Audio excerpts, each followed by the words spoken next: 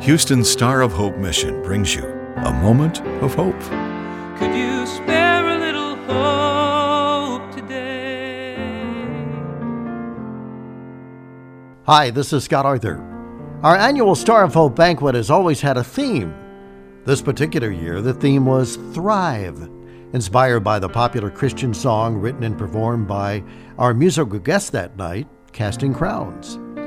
But Thrive was a lot more than a song to our testimony. It was a description of her life, beginning when she walked through the doors of the Star of Hope. You see, her life before that point was hopeless. She felt invisible. With her young son looking on, she unfolded her story, often stopping to compose herself. She was nervous, but she was able to share, and the audience was all ears and all heart. There were times when I felt invisible. When you're homeless, you blend into the wall. You blend into the city. My own family would have told you that they could have walked right past me in the street and never noticed me. My name is Karma Coker, and my story starts like so many. My life started under difficult circumstances, raised by a single mom. My brother's life and my life was anything but stable. Moving at least every year, not knowing until years later that she was trying to keep us out of harm's way from the violence of my stepdad that kept finding us. Drugs and alcohol were also a normal sight in my home. Those early impressions set the stage for my life. I was married at 19 and had 2 daughters in my early 20s. I white-knuckled trying to lived what I thought was the right way. My only concept of family life was what I had seen on TV. It worked for a few years, but as soon as my husband and I started going to clubs, it all changed. I was off to the races and didn't know how to turn off this insatiable drive to escape reality, to numb the pain. I had no clue on how to be a mother or wife, and living under a veil of having it all together can only go so far. Eventually, divorce followed, and my girls were going back and forth between us. Especially as my use of drugs and alcohol increased, I knew in my heart that I was injuring them and dragging them through the same life that I'd promised I wouldn't do. They lived with their dad from 2000 on. I had lost my children. After that realization, I gave up, and I did anything I could to destroy myself. I had no hope. At 26, I found my father and met him and my grandmother for the first time. Over the years, I saw them occasionally, but no real relationship was established because my addiction had escalated. I had a son in 2004, and I thought that pregnancy would help me get sober, and I'd have another chance to be a good mom. Well, it didn't, at least not during my pregnancy. Everything I swore I would not do, I did. And from the time my son was 3 months to 18 months old, I struggled trying to get sober, going to meetings, attending an outpatient program in Maryland, living with my sponsor. Nothing worked. I had burnt all my bridges. With nowhere else to turn, I came to Houston to live with my grandmother and dad. So I came to my grandmother's house with the expectation of a fresh start. And again, things didn't work. My dad and I drank and used together. It didn't take long before we were getting into physical altercations, and I feared for my life. I knew I had to find a safe place for my son and me. I went online, and I found Star of Hope, and thankfully they had a bed for us. On February 4th, 2005, we had been at Star of Hope for about 2 weeks, and I had gotten a few dollars in my pocket. In my irrational thinking, I decided to leave this shelter and get a six-pack, which led to margaritas and cocaine use. All the while, my son in tow, pushing his stroller around town. That became an all-nighter, and my food stamp card was stolen.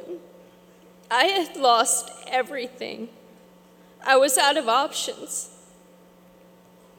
But in all the fogginess and desperation, I had a moment of clarity, and I knew I had to get back to the shelter and get help. That night, I made a promise to God, and I never prayed back then, that if I could get back to the shelter, I would make a change. At the time, all I could do was think about the immediate needs: shelter, food, a safe place in this foreign city. I made it back to the shelter, and the following morning, I was given an address to an inpatient treatment center that would allow me to be with my son. We stayed 54 days, knowing that I didn't have a place to go and didn't have a clue about how to live sober. The name Star of Hope came up again. I went to interview for New Hope's 90-day intensive treatment program at the Transitional Living Center of Star of Hope. It was accepted. My life began to change, and I started to have hope. This was not a retreat on a beach or a place to kick back. It was work. 40 hours of classes per week that included addiction education, relapse prevention, conflict resolution, in addition to a heavy homework load, community chores, and AA meetings. It was really overwhelming at first, but Mr. Patrick Asuko, the director of the program, would say, "This is not a playground. This is a training ground." His approach of tough love was just what I needed. It took an extra month, but I graduated. It was a pivotal moment. It was the first time I ever completed anything. After graduation, I transitioned to other programs that were invaluable, such as personal development, which included personal finance, parenting classes, computer classes, a GED program, counseling, career development, a connection to Dress for Success, and a savings program. I stayed at New Hope for 4 months and the Transitional Living Center for a full 18 months. I was almost 2 years sober before I was living independently. During that time, I hit some highs and lows, and I'm so very grateful for the duration of this program.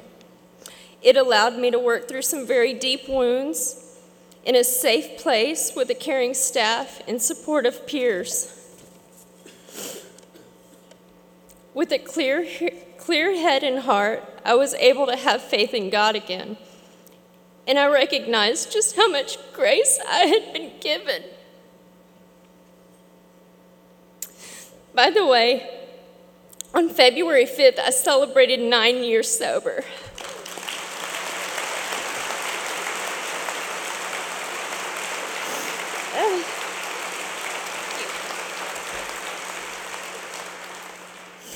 There is a wonderful incentive package when one completes the program. Star of Hope helps pay for a deposit on an apartment.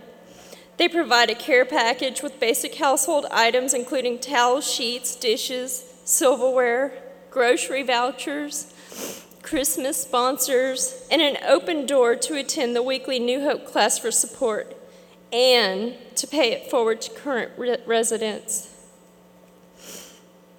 Today, I work at an oil and gas company as a lease analyst, and I'm the executive assistant to the president. I'm proud to say that I've been with the company 7 years. I also give back to the community as a volunteer. It's amazing what can be accomplished when I apply myself and act with integrity.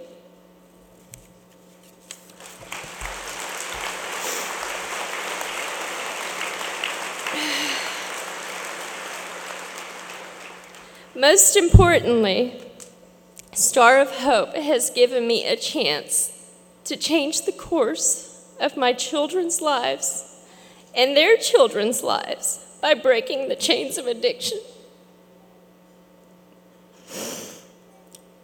You know, My motto is, I used to survive and now I thrive. And when I heard that Thrive was the theme for this event, I got goosebumps. I am forever in debt to this organization. If you support Star of Hope, thank you. I hope that you know the impact that you've made on my and many other lives.